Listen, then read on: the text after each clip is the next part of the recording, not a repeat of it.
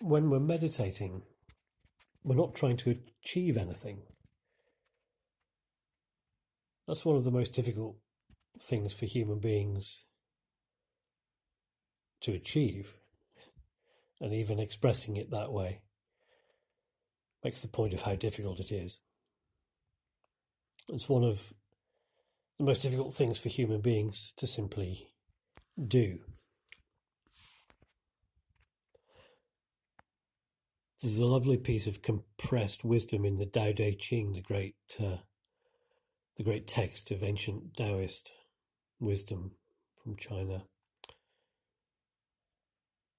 One of the very short poems in the Tao Te Ching says this: you don't have to go out the door to know what goes on in the world. You don't have to look out the window to see the way of heaven. The farther you go, the less you know. So the wise soul doesn't go, but knows, doesn't look, but sees, doesn't do, but gets it done. And that's the way of describing the meditation practice that you're about to undertake.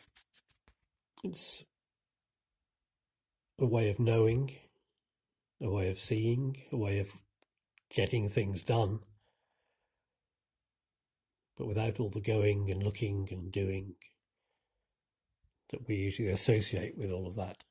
It doesn't mean that we don't remain active in the outside world. Of course we do.